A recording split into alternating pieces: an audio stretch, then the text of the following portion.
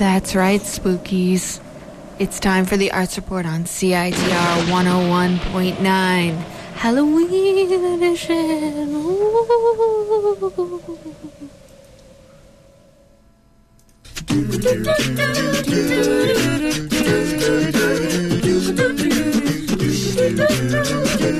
Tonight on the Arts Report, 5 p.m., CITR 101.9 FM and CITR.ca. We have the Vancouver International Improv Festival, the UBC Players Club, Our Country is Good, and at Arts Report Extra, we have Adam, Christian, and Lara from Closer.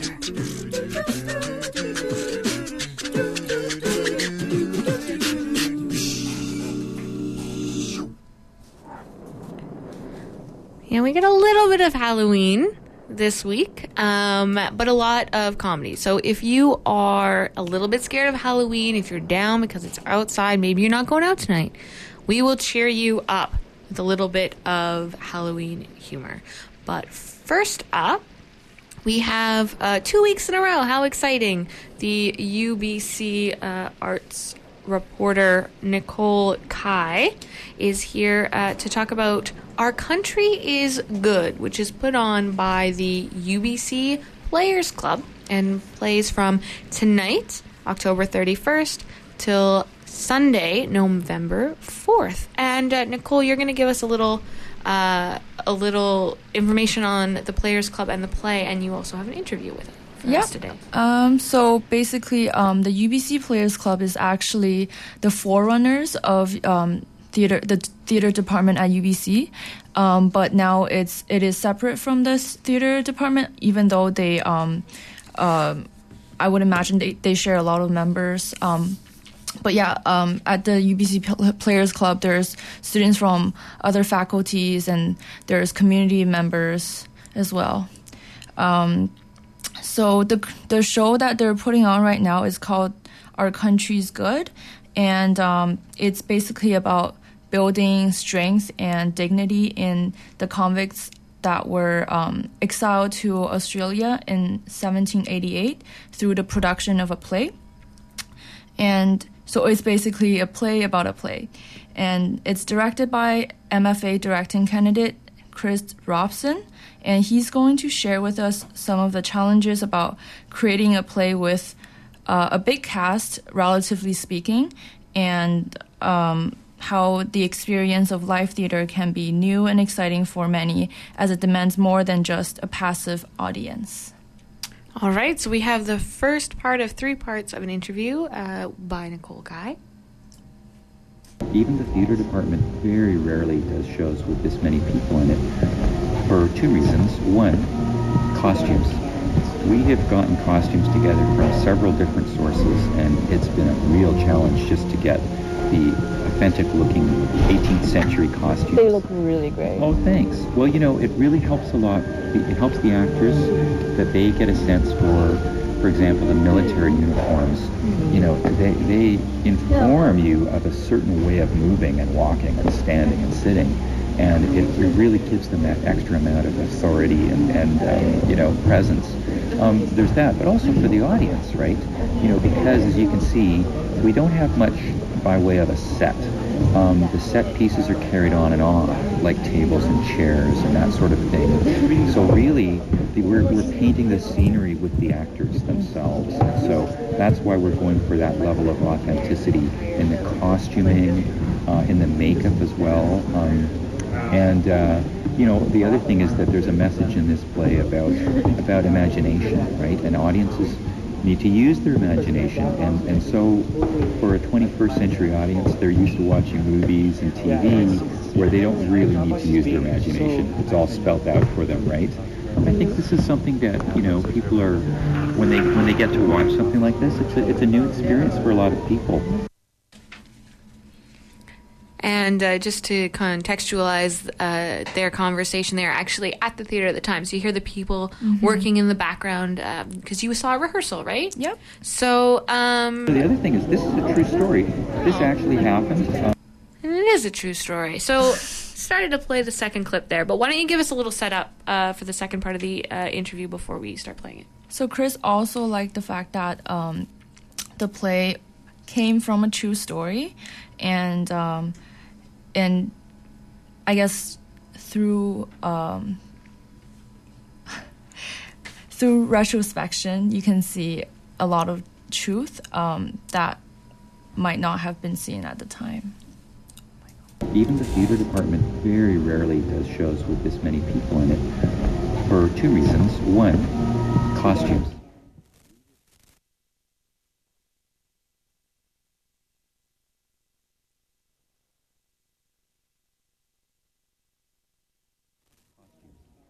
We have gotten costumes together from several different sources, and it's been a real challenge just to get the authentic-looking 18th century costumes. They look really great. Oh, thanks. Well, it really helps a lot. It helps the actors that they get a sense for example, the military uniforms.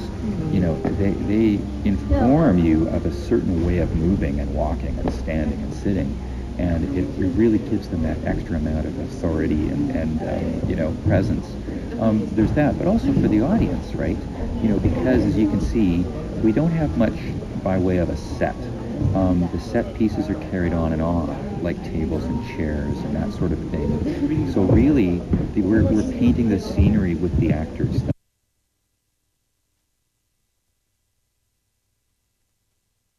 The other thing is, this is a true story.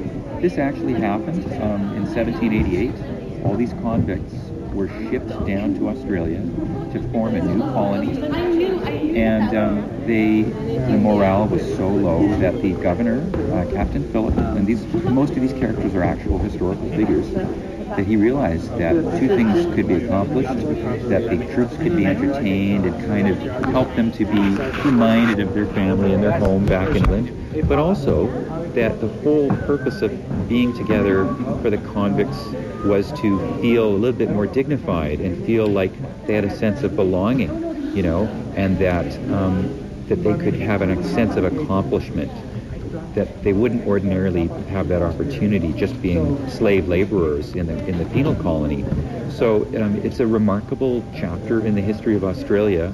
Captain Phillip himself is quite honored in Australia. There's a town named after him, there's monuments, there's streets, there's libraries, etc., all named after him, because he really believed that education and compassionate reform were the way to turn Australia from a prison colony into a real society.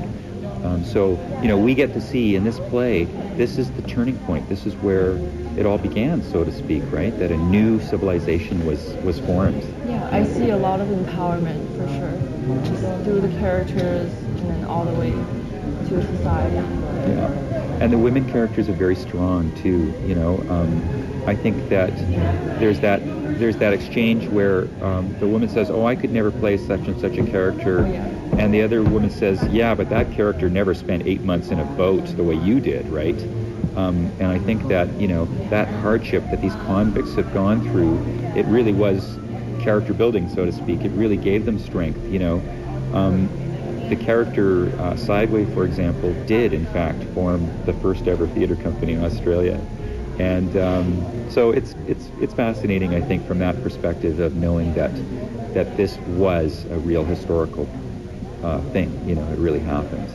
And of course, it's also very entertaining in that it addresses the very nature of theater, which is, of necessity, it's artificial, it's fake, but people use their imagination and they get caught up in the human truth, in the truth of these characters and what they're experiencing as it happens.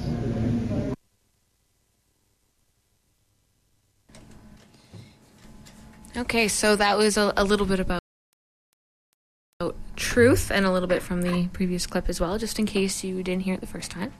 And tell us a little bit about this last comment that he has. So he talks about this really, really important message that the play is also trying to convey, which is seeing the intrinsic value and potential in people. Lovely. Okay.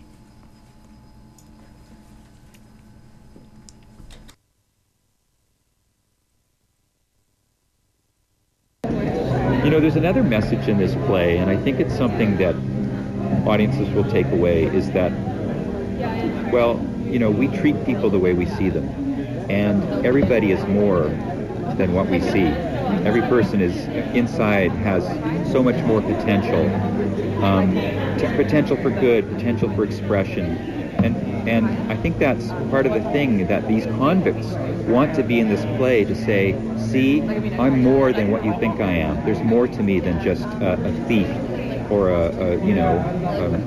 pickpocket or a forger or something like that. There's more to us than that. So I think that's a very positive message too, something that a lot of people can relate to. All right, so that was the director of Our Country is Good from the UBC Players Club. So I think there's also a bit of learning to be done while you're watching the play. Its historical context gives appreciation and elucidation as to how our society, or not necessarily ours, Australian society came to be. And as well, it's actually pretty entertaining. There's a variety of elements to it. There's a love story, there's a comedy, there is some serious historical drama, and there's also music. So in all, it is it's a bit of a spectacle, I'd say. So there's one show each night at 7:30 p.m. starting from tonight to Saturday night. And there's also one show on Sunday at 1 p.m. It's at the Dorothy Somerset Studio on UBC campus, and it's $6 for Players Club members and $12 for non-members. And if you want more information, you can go on their website, ubcplayersclub.com, and that's it. Excellent. Well, thank you so much for joining us once again, and you'll get a break next week, and then we'll see you again in 2 weeks. Yep. Thanks so much, Nicole. All right, well, we are going to take our first break of the hour, and when we get back, we'll be talking to Ariel Fournier, who visited a art show in Riverview Hospital. And for those of you who might not know, Riverview Hospital, and I'm sure I'll get emails correcting my exact timeline, but it was an asylum, good old-fashioned asylum, and then, of course, later a psychiatric hospital, and eventually was shut down due to lack of funding. But it is a place of great urban legend. Some say it's haunted. And so it's our own local, in Coquitlam, it's our own local kind of scary story. So there was an art show called Dark and Wounded. And when we get back, we will talk a little bit about that. But for now, we're going to have a brief break, and we'll maybe listen to a little Halloween music when we get back. Stay tuned.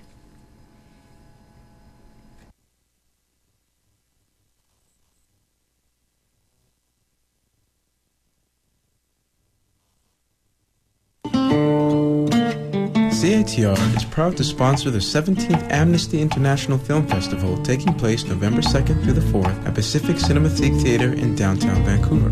The festival will show 9 films from around the world, which will highlight a variety of human rights matters and will include guest speakers, the presence of other community groups, and ways for the public to take action on said matters.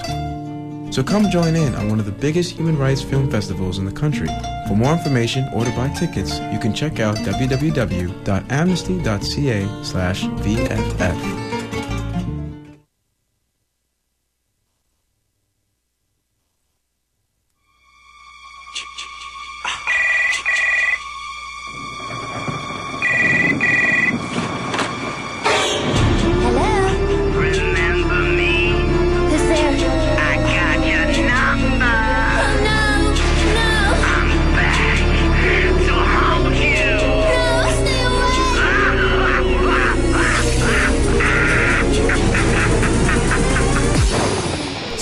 Sessions, Winnie Cooper, and CITR 101.9 present Triple Ween at Fortune Halloween Night. $10 tickets at High Life, DIPT, Red Cat, or CITR to see Teen Witch, Falcons, Surreal Haunt, Killing Time Quartet, Boha, Woe Bangs, and Based God.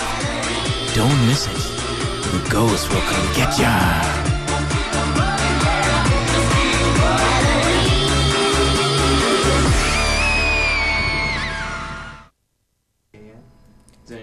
All All right. So that Trip-O-Ween is actually happening tonight. If you are interested in a little bit of CITR madness at Fortune Sound Club, we will be there with a photo booth.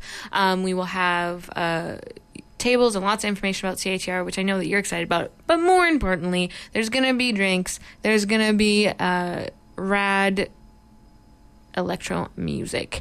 And just for a little sample, I'm going to put on a mix from Little Miss Rave by Teen Witch, who is one of the featured spinners at the event tonight at Fortune Sound Club. So enjoy Little Miss Rave by Teen Witch, and we will be right back. Stay tuned. Why do you hate me? Because you're ugly.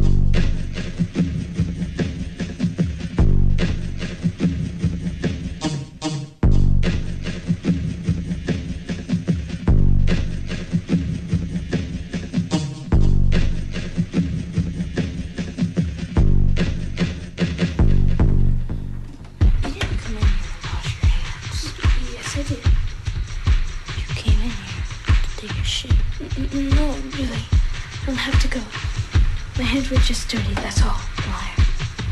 I can smell it from here. Please let me go. First, take a shit. But I'll be late for science. Well, you're not leaving until you do. You know, Lolita, me and my neighbor are starting this new club. And if you want, you can be vice president. Fuck you.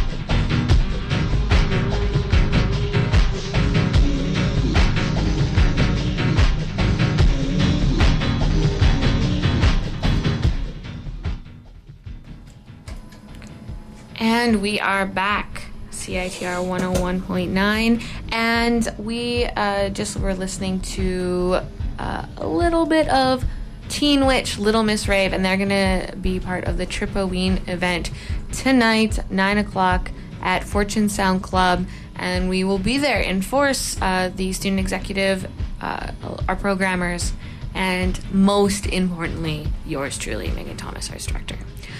So we have one of our established arts reporters, not just with CITR, but the city.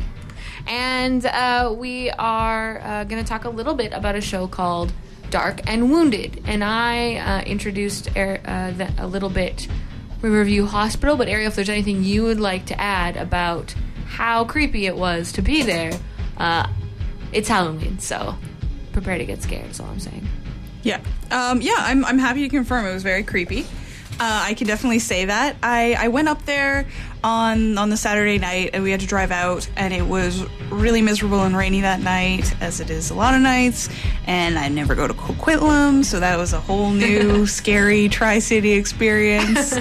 And yeah, so it was like really, the roads were slick, the night was dark. Ooh. Setting the scene a little bit. I like it. And then we arrive on the grounds of Riverview. And there, I don't know if you've ever seen... So yeah, they use them for filming all the time. They've used tons of X-Files episodes. Dark Angel, if you recall that hit television show. Who doesn't? The Jennifer's Body, the other movie that the person who wrote... Oh my god, what's that name? Anyway, it's a really bad movie. With Megan Fox. The inestimable Megan Fox. Ooh, yes. Anyway, so I was at the inestimable. Wow, can't do it. It's a hard word. Riverview I Hospital. Yeah, and it's kind of legendary. And when I typed it into Google, the autocomplete wrote in haunted. Yeah. So it's probably haunted. Well, if Google says it. Yeah, that's what I'm thinking. And yeah, it was truly, truly creepy. We went in, so the premise of the Dark and Wounded show, as I think you went over a little bit, is just that it's about dark and wounded people. It's sort of about the parts of society and human nature that we prefer not to look at. So it's a series of oil paintings, and not all the canvases were up, but a series of oil paintings that showed the darker parts of humanity. So there was a lot of gruesome stuff, dismemberment, but there was also just stuff that was haunting. And then you're in this darkened mental institution, and it was very unsettling. And tell us a little bit about the artist. The artist We're going to hear a little bit from him. Yeah, we will hear a little bit from him. The artist, his name is James Picard, and he's a Vancouver painter. He actually teaches at Emily Carr, but he splits his time between Vancouver and LA, and he has been working on this project as part of he started doing these canvases, and he didn't have anywhere to put them. He was trying to bring them to galleries, and they found them too weird and too disturbing. So he was just amassing all these canvases that had all these horrible representations on them, and then he decided to put them together into a series. And so now he has been going to go on a tour where he's going to go to dark and wounded places and then show this to people. So it's meant to be kind of a bit of a solitary experience. The gallery wasn't that full, and when you go through the gallery, and then the last thing you see is there's a mirror, and then you go up to the second floor, and then you just kind of wander through the mental institution. So it was pretty affecting, actually. Okay. But yeah, here, if you want to play it, I just had a little chat with him after, and there's a bit of the sounds from the gallery. There's some music playing. There was some really, you can't go see it now in Vancouver. It's now going to be traveling around, so I don't want to tantalize people too much almost. But, there were some really, really moving pieces. There was...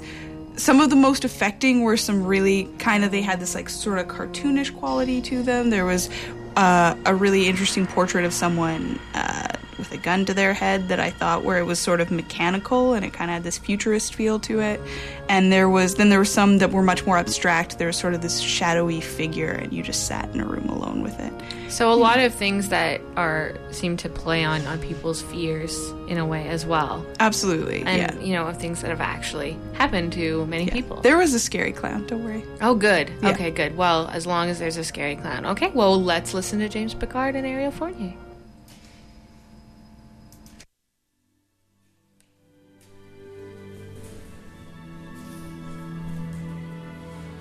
It feels like this whole building feels very comfortable for me, because I feel like I've been here for the last year painting these paintings that are from a similar place. It's kind of funny. It's, it reminds me of that dark place that I went to when I went to paint them. I find it kind of peaceful here, in a way, in a bizarre kind of way, just because I think it is a place that I don't have a lot of fear of it. It's a unique place. It's dark and wounded, but I think we're all dark and wounded. All of us, humanity is.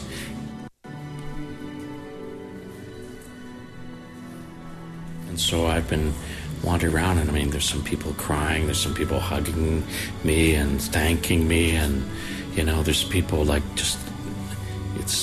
I'm interested to see, because everyone's being interviewed up on the top floor, on the second floor, so I'm interested to see what a lot of people say. But I know that when they're coming in, they're going very excited, a little nervous, and they're coming out and they're all blown away. So it's pretty exciting.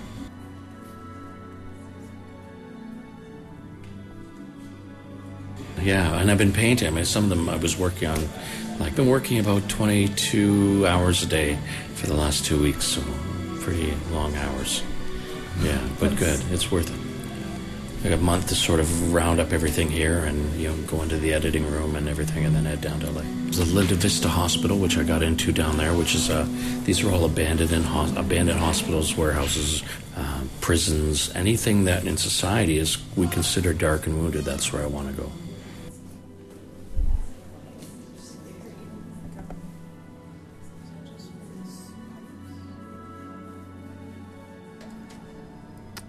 Now, Era, you can confirm that people were very moved by the setting and the pieces.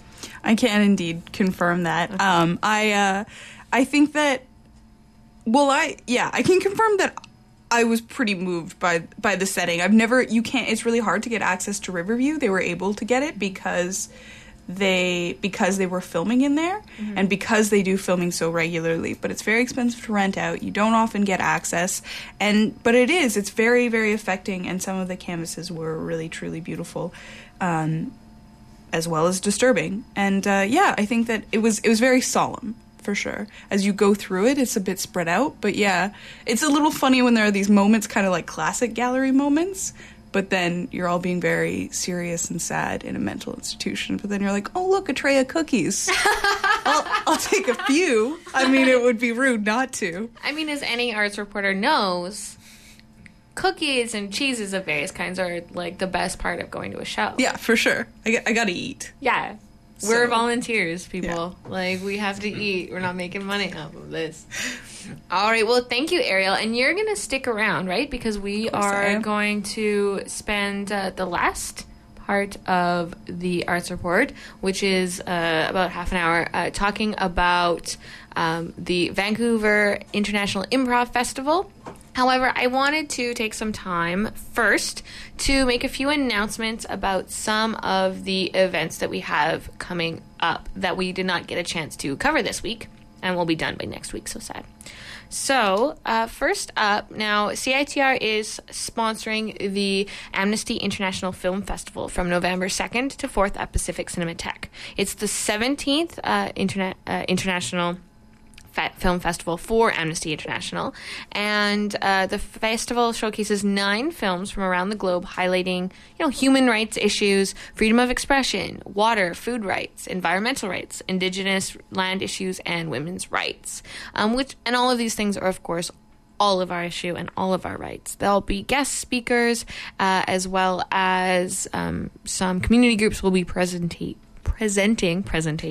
One of those two things will happen, and we'll be informing the public on how they can take action on human rights issues. So please come and join us anytime. If you would like to get tickets or check out more information, you can go to www.amnesty.ca/VFF. We also have the South Asian Film Festival. Entertain, engage, embrace, educate, inspire. And that is happening from today. They are launching the first, that means inaugural, festival. And you have films from all over the world, all over the South Asia, not all over the world, but all over South Asia, including some local films. So there's films from Afghanistan, Bangladesh, Bhutan, India, Maldives, Nepal, as well as Pakistan and Sri Lanka.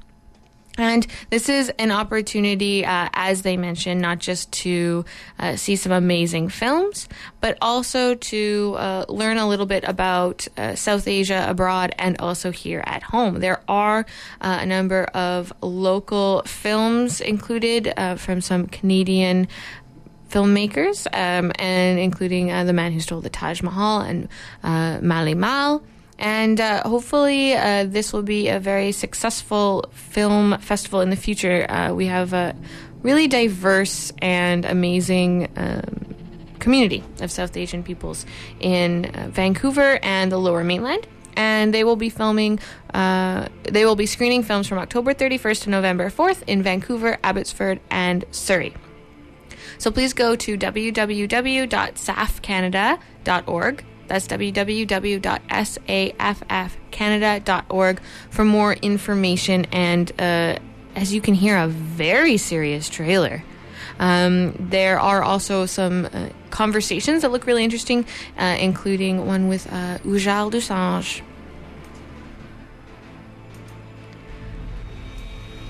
Another festival that is happening in its 16th year, from November 1st to 4th, is the Vancouver Asian Film Festival, celebrating diversity in film. You can check out information at www.vaf.org. And they have some interesting lineup. The closing film is called White Frog, which is a coming-of-age story with about 15-year-old Nick Young, played by Boo Boo Stewart. Usually I don't go over it, but Boo Boo Stewart, you guys, no? He's like, okay, so Boo Boo Stewart is from a family of people with names like Boo Boo, and he is kind of like a teen heartthrob. I think he's in one of the Twilight films. If you see where I'm going with this, he has abs. But this is the Canadian premiere, and that will be the closing film on November 4th. And so that is... It has also won an award at the world premiere in the San Francisco International Asian American Film Festival. And I think that both San Francisco and Vancouver have really diverse and strong Asian cultural communities. So that should be really interesting. And I always am interested in seeing Vancouver and Canada and the world from a point of view that I don't usually get to access. So I always encourage people to take those types of risks. The other thing I would mention, going back to the South Asian Film Festival for one more minute, is they're actually doing this really cool memory project. And people can submit written or filmed memories about South Asian film. And as they say, you do not have to be of South Asian descent or to submit a memory about South Asian film. And as it's their inaugural festival, I'm assuming they're looking to build kind of a repository for South Asian film in Vancouver. So definitely check that out. Okay, so that brings us to talking about the Vancouver Improv Festival. And we have our arts reporters, Ariel Fournier, Annie Jones, and Rohit Joseph, and myself. We all went to the Vancouver Improv Fest this year. So I thought what we could do is start out talking a little bit about the festival. And I know that Annie did a really cute interview with Late Night Minivan. Now we're going to play later the clean version of this, and we'll post the R-rated version online. It's really only about 30 seconds that could have gotten us in trouble, but it's pretty in trouble. So welcome, you guys. Hi. Hello. All right, so let's go in chronological order. All right, so Rohit and Annie, you both were there on Monday night. Yes, and that's you both saw the first show. So tell me a little bit about that. Well, first of all, I just want to give you an idea of what we were going into, like the vibe of the whole place. Performance Works in Granville Island it's a nice, cozy atmosphere. When we got there, it was just, it's not stadium seating. It's just regular chairs, just set up, and there's a stage, and it really reminded me of like high school again, but also kind of like it is a very communal atmosphere. Like, you feel intimate, like, just going there, because you can see the performers and they're talking right at you, and it's small, and it's it's just welcoming. What do you think, Annie? Like, we kind of had the same thoughts about that, right? Yeah. I definitely thought it was a very intimate setting. Really close to the performers, and it's just really simplistically set up, and it really sort of provided a great platform for improv.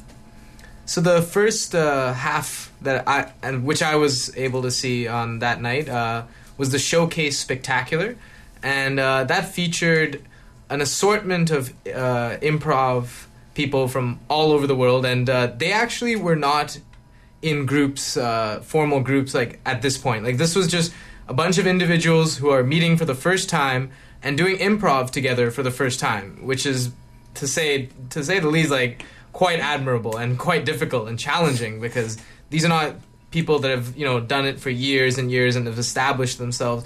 They're meeting for the first time and making scenes right on the spot, right there.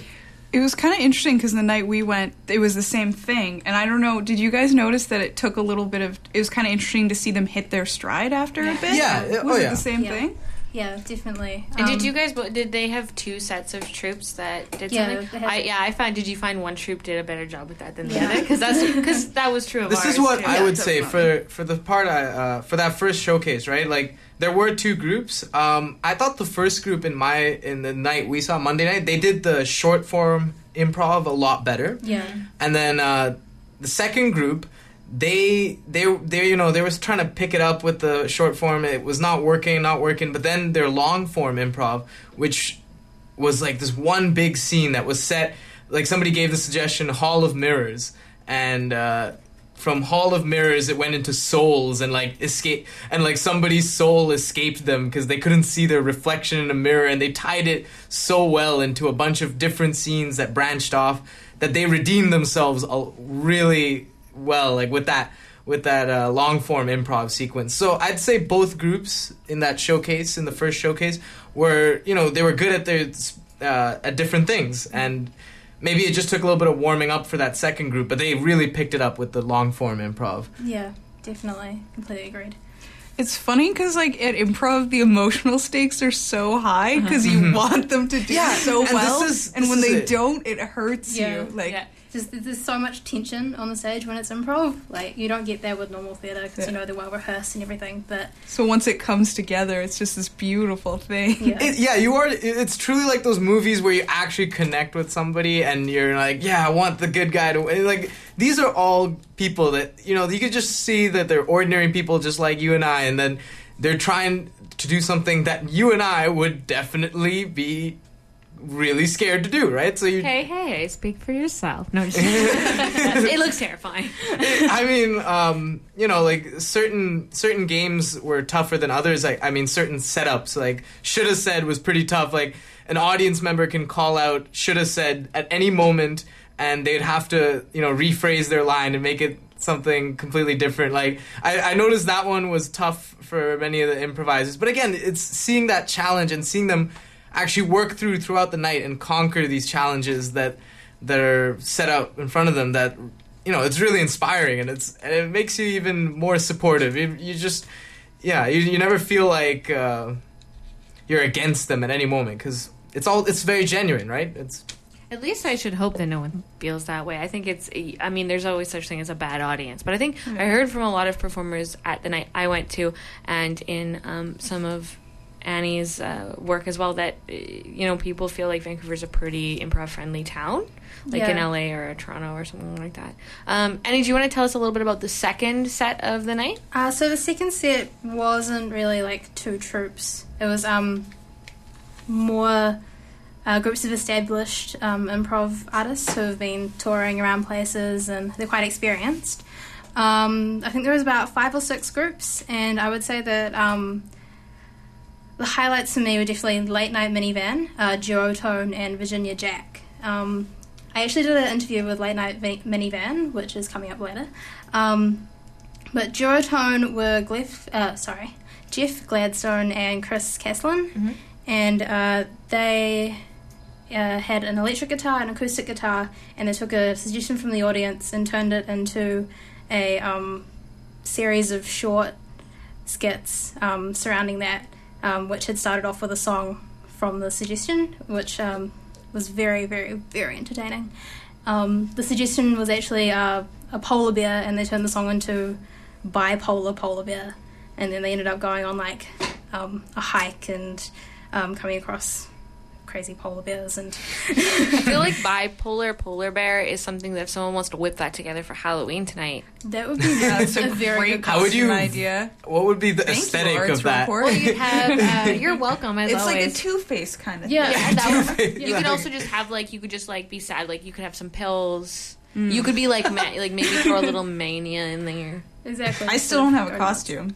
But, I mean, now I do. But you have now I have a costume is what I'm I trying feel to like say. the polar bear part is like tricky. Do you think you can pull that together in like a few hours? I just put a little nose, little white ears, and then just like a bottle of pills, right? Yeah, sure. And like a big white You blanket. don't seem I don't know. impressed by my costume. I feel like you should probably wear some sort of sign as well. No, I Very want Brechtian Isn't right the there. fun of it making people guess your confusing Or costume? you could like do Duchamp. You could be like, "This is not a bipolar polar bear." Okay, Are you so calling me bipolar? so do you have? Are there any other stand-up performances? The other one, which was probably my favorite of the night, was Virginia Jack, and these are a couple of ladies from. They are from Vancouver. Vancouver, yes, that is right. Nicole I did know Passmore that. and Brianna Rayner. Yes, and they were very, very, very good. Just they clicked so well together. I think they've been doing improv for quite a while, and you could definitely tell that they knew what they were doing. They just asked for a setting from the audience, which was the Tunnel of Love, which I thought was a very interesting setting. And they started off by describing the place, really setting the place up, telling you there were rose petals floating through the water, and the tunnel was red and pink, the colours of love, and you really got a feel for the place. And then they created 3 characters, which were played by just the 2 of them.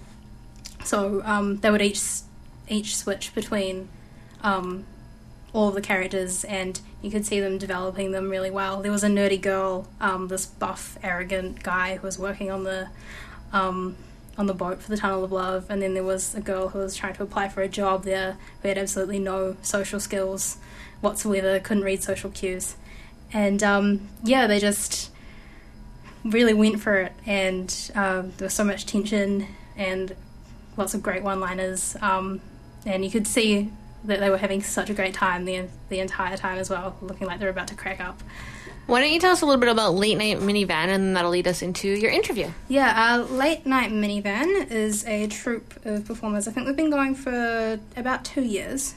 And it consists of Lauren Cockrum, Aaron Murky, Cameron McLeod, Graham Myers, Brian Cook, and Jeff Ferguson. And they did a bunch of short-form stuff based on... short-form skits based on 3 suggestions from the audience, which were clowns, Happy Meals, and monsters, which is probably very Halloween appropriate, in my opinion. Yeah.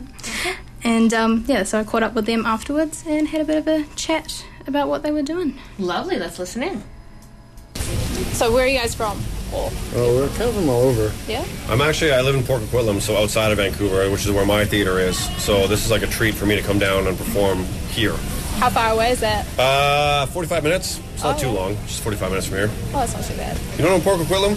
Can't say I've been. It's all right. Don't worry about it. It's nice. It's nice. It's actually very nice. Find a microphone. He's actually very nice. He actually works out of a Second Story Theater, which is a great little theater. Oh, cool. Yeah, they did a set tonight after we did Late Night Minivan. Oh, right. Those were, I let them. I was like, go do your thing. Babies. Come on, babies. And Lauren is from... Yes, I'm from Calgary, Alberta, originally. Cool. Yeah. Quite away from here? It's not. It's about a 12-hour drive. So it's in Alberta. It's not far. And I'm from Winnipeg, Manitoba, and that's half of Canada away from here. Yeah. How do you guys? Originally, but from there. So are you involved in the theatre scene here much? Yeah, for the most part. Aaron and I right now are living in Winnipeg, doing shows and working out there. But we subletted our apartment, so we are Vancouverites. But we're on timeout right now and for freeze until May. So what got you guys into improv? I sucked at sports. No, but that's honestly what it was. I was an awkward, gangly, tall kid that had no friends, was nerdy and weird. I got up on stage and I realized when people laugh at me, it makes me feel good. So I was like, well, that's what I'm going to do. And I started doing that. A teacher from high school. I quit university and started working in the mail. She's like, you want to chaperone some kids to Chicago to learn some improv? And I did. And I got asked to study there. Awesome. I was silly in elementary school, and I had a really cool teacher in 6th grade who would let me do improv games and like freeze tag and stuff on Friday afternoons if I was good all week. That was my reward. So she was bossy and loud. Aaron wasn't there, so he can't really say. But I was strong-willed, is what I like to. Strong-willed. Yes, my mother says I was bossy until I got what I want, which is fair, I think. No, I was a decent student. My teacher was great, so she let me do that. So how do you guys come up with this sort of stuff? Like, is it a hell of a lot of practice, or do you feel like it's something that you're born with, or?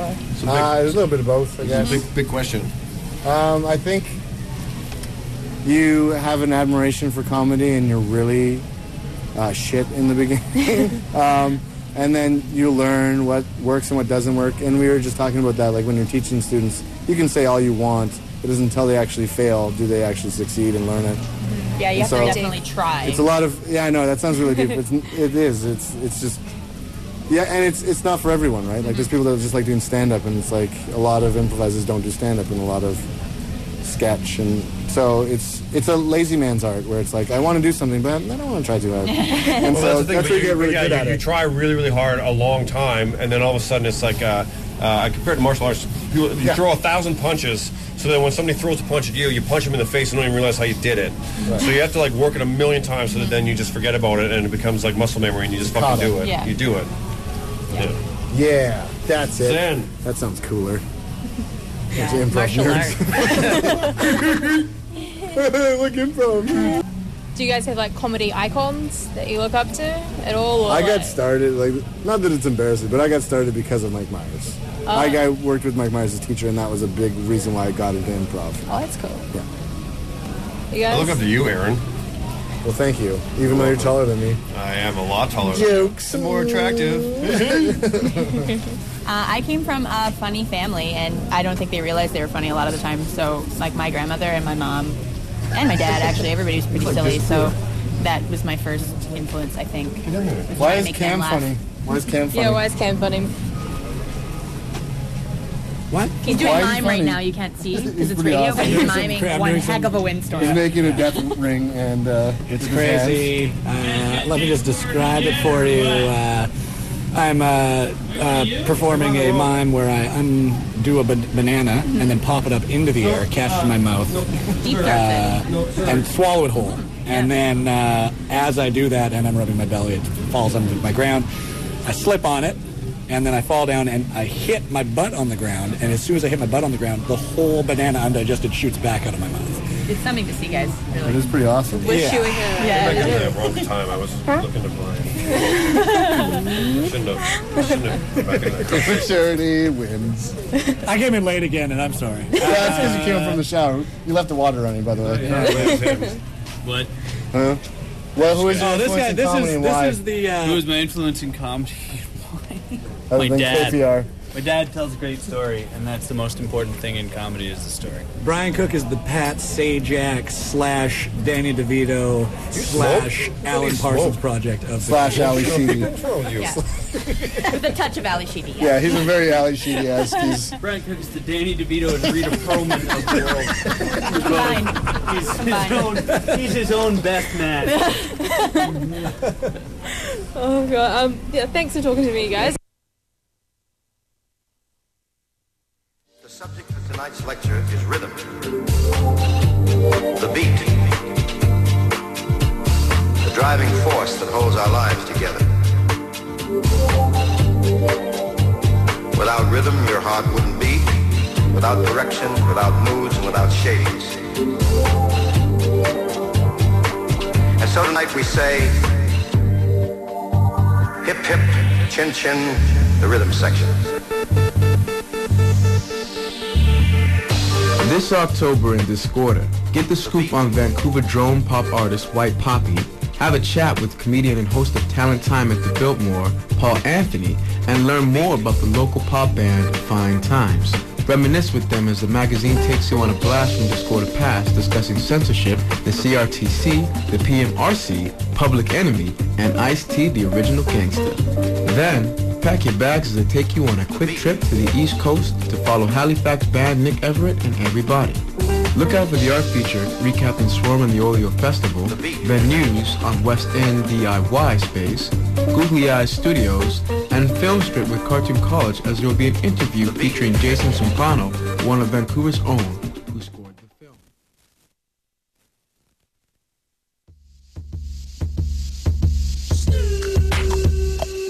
Wagwan, me brethren, drop it like it's art, a Snoop Dogg art show. You don't know. November 9th at the Fall Tattoo and Art Gallery, 7 p.m. till 2 a.m. in the morning. Currently accepting submissions for the show. All mediums accepted. Needs to be submitted by November 1st. We're running the show for 2 weeks, pan straight. Artists receive 100% of sale on opening night. You're taking home all your money. Please email a copy of your work for submission to quickanddirtycollective@gmail.com. Sponsored by CITR 101.9 and the Arts Report. I'm a nice dude with some nice dreams. See these ice cubes, see these ice cream. And we are back. So thank you very much, Annie, for getting in touch with Late Night Minivan. And we will put up you also talked to another, the Troop 1 from the first night, the ensemble. 3 people from there, Connor, Lauren, and Rod. So thank you for your time, and we will put that up on Mixcloud so you guys can listen. And there's a really funny kind of dirty joke at the end of the first interview that I wanted people to be able to choose to listen to. They are so warned. So I thought what we'd do is we'll talk a little bit about the second night that Ariel and I were at, and then we're all going to pick a performer that we really liked to give a shout out to. So I'll just recap. So on Tuesday, we saw 2 international ensembles do Teen Angst. So Sarah Bino, and I apologize, but I forget the second performer's name. No, yeah, she was another improviser, right? Yeah, I think so. And so she... From Winnipeg. From Winnipeg, yes. And she... so Sarah Bino did some of her Teen Angst poetry, and this is something that she's been doing for years now, where she reads these... poems and stories from her childhood and her teen years, and they are hilarious, as are most people's poems and stories from their childhood and teen years. And then what they did is they turned them into sketches. So the first one, I think the second troupe was probably, with the songs, was more successful. Like, they picked more aspects. Yeah, the as thread wild. sort of made a little more sense. It was a little less disjointed. But they were still, both of them were very funny. But it's true that definitely... There were parts in the first one where I was like, I couldn't really remember why it related anyway. Yeah, like there's a poem and they used the phrase to die, die, die, die, and then that went to a murder house. Yeah. And then that went to ghost. There was a ghost curtains. Yeah, the ghost curtains were great. I mean, he was hilarious. Those ghost curtains were funny. Yeah. But I was like, how does that... Just to be clear, someone portrayed the ghost curtains. Yeah, and they were literally, like, it was talking curtains. And then in the second set, they did some songs, some Teen Angst songs, and again, they did sketches, and I think those are some of my favorite of the night. And then in the second show, we had Hip Bang, which is Devin and Tom. You may remember Tom from his portrayal of a bear on our Vancouver Fringe Fest live broadcast. Gave a lot of really good advice about being a bear, so please check that out. It is podcasted. And they were really funny. They had the term majestic, and then they just... riffed on it for about half an hour. Went for it. They were knights. They were peacocks. A lot of those guys are quick on their feet, and they obviously are really comfortable working together as well. But I thought we would spend a minute just talking about Dot and May, Delusions of Grandeur from Regina, and it's 1947, and Dot and May are birds of a feather. They're 2 nurses, basically, in an old-timey hospital. And as the show begins, they pass out these clipboards asking people for, what was it? For something that they're passionate about, their name and something they're passionate about. And that elicited some good answers. I'm impressed by, it seems like it was the same at your show, I'm impressed by the level of suggestions. Mm-hmm. They seem like good really great jumping off points. Yeah, and it could just be that they're funny after that, so maybe I just think, like, maybe I'm just, like, retroactively giving the audience a lot of credit, because I'm like, wow, those sketches you're were giving very a lot funny. of credit to the audience when you should you have to say, like, Yeah, the improvisers end up making it work. But I agree. Winnie the Pooh was one of the suggestions, which really that could have gone wrong. Yeah, it could. It could go right or wrong. It's really I'll agree with that. Some audience suggestions are better than others. It's just there's definitely that an element involved there. Maybe I'm getting a little too excited, but I like rugs. It was a great way of doing it because it fit in with the theme. What I liked about them is that some of my favorite comedians and improvisers, they really will point out when they made a mistake, and they're really all over the place, and it's the kind of humor that I have and that I like in my friends.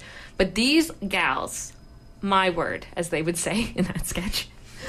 So there was this first level of them being nurses and improving together about different scenarios. Choir, drinking at choir, because it's 1947, so they're Catholic. And then they would get these clipboards back and then go into a character and describe the character. And it was something I'd never seen before, and it was really funny. And well acted. And it was this whole world.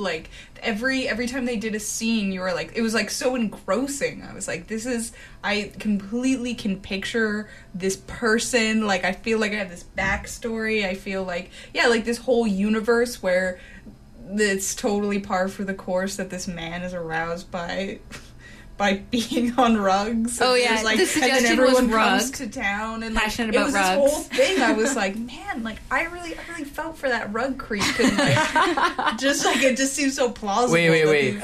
Yeah. Are these suggestions then they still keep with the setting of 1947? No, yes, the sort of. feel. That's what I'm wondering. Yeah. So it's there's the top level, and then in the next level, they're doing these character studies, and then once they kind of flesh out the character, they're tagging in and out of this character, and then once they flesh out the character, one of them goes into a narrative, like Rugman. Et cetera, and then they play out a scene, and then they go into that scene, and then they bring it out again. Wow. And at no point do they lose the thread. And it sounds confusing, flowing. but you totally flow. No, yeah, you're totally. So into it. I think, we are going to run out of time. So I thought let's just pick real quick. Maybe those were your standout performers, Ariel, or who? Sure, yeah, I'll take them. I mean, I was, as you know, I was quite stressed about this part of the broadcast because I really have trouble picking the favorite, but I do think that I don't think I've really seen improv like that before, and it was pretty compelling. So shout out to Dot and May. And I think as I inebriatedly told Annie O'Connor and her partner Levin O'Connor of Now, I think she was my favorite. Now in the second event of the Teen Angst night, in the first kind of half of the evening, they were doing this whole thing. They were all been doing these, different interpretations of these songs, and she would walk by, and she did a recurring character, which set it in high school, and it was really funny. I thought she was really stand out. Basically, she was a mean popular girl. Yeah, that added to the realism of every high school scene. Get out of your way, theater nerds. My high school wasn't like that, but I guess I had a happy childhood. Well, that's really nice. Also, I hate you. I also was quite impressed when you were talking to her how she said that she is a full-time improviser. That is how she getting makes that a living. improv money. Yeah, no, and so it can be done. That's lesson learned. Damn. You just be a real improviser. And what about you guys? Well, I thought Virginia Jack were definitely the standout performance of my VEEF experience. But there was another guy, Rod, who I believe... that was actually my favorite as well. Rod Ben-Zeev. He's from Amsterdam, I believe. Yes. Yeah, he was phenomenal. Just to give you a brief reason of why both me and Annie agree he was good, because in one scene called Smells Like a Song, he was in the dentist's office, and he was in the chair. He was the patient. And then as soon as it got to him, somebody said, "Smells like a song," and then he had to sing in a muffled... because you can't talk when you're at the dentist, right? So he mumbled, muffled, gibbered a whole song, and it sounded good. It's hard to make that sound good, but he made it work. So him and I guess Emmett Hall for the excellent piano playing. He was at your night too. Emmett Hall, right? He's a piano standard improver from Vancouver, and you see him everywhere because he's very talented, and he adds that kind of poetic kind of comedic points on it, and sometimes he does it ironically. And so it's to a point where like people kind of have to change what they're doing.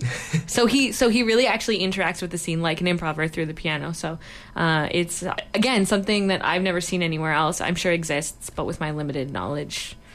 Well, guys, we're gonna wrap it up. We're a little bit over time, and we're gonna do a little spooky stuff coming up. Oh, so spooky. I want to thank Annie, Rohit, and Ariel, as well as James Picard and Late Night Minivan for joining us this fine, rainy October 31st Halloween evening. And coming up, we have a half hour with Adam Janusz, as well as Lara and Christian from the upcoming presentation of Closer by Shift Theatrical Society. So please stay tuned with us after the official arts report ends. And I thought I would lead us out with a little bit of the theme song from one of my favorite scary movies as a kid, It by Stephen King. Good choice.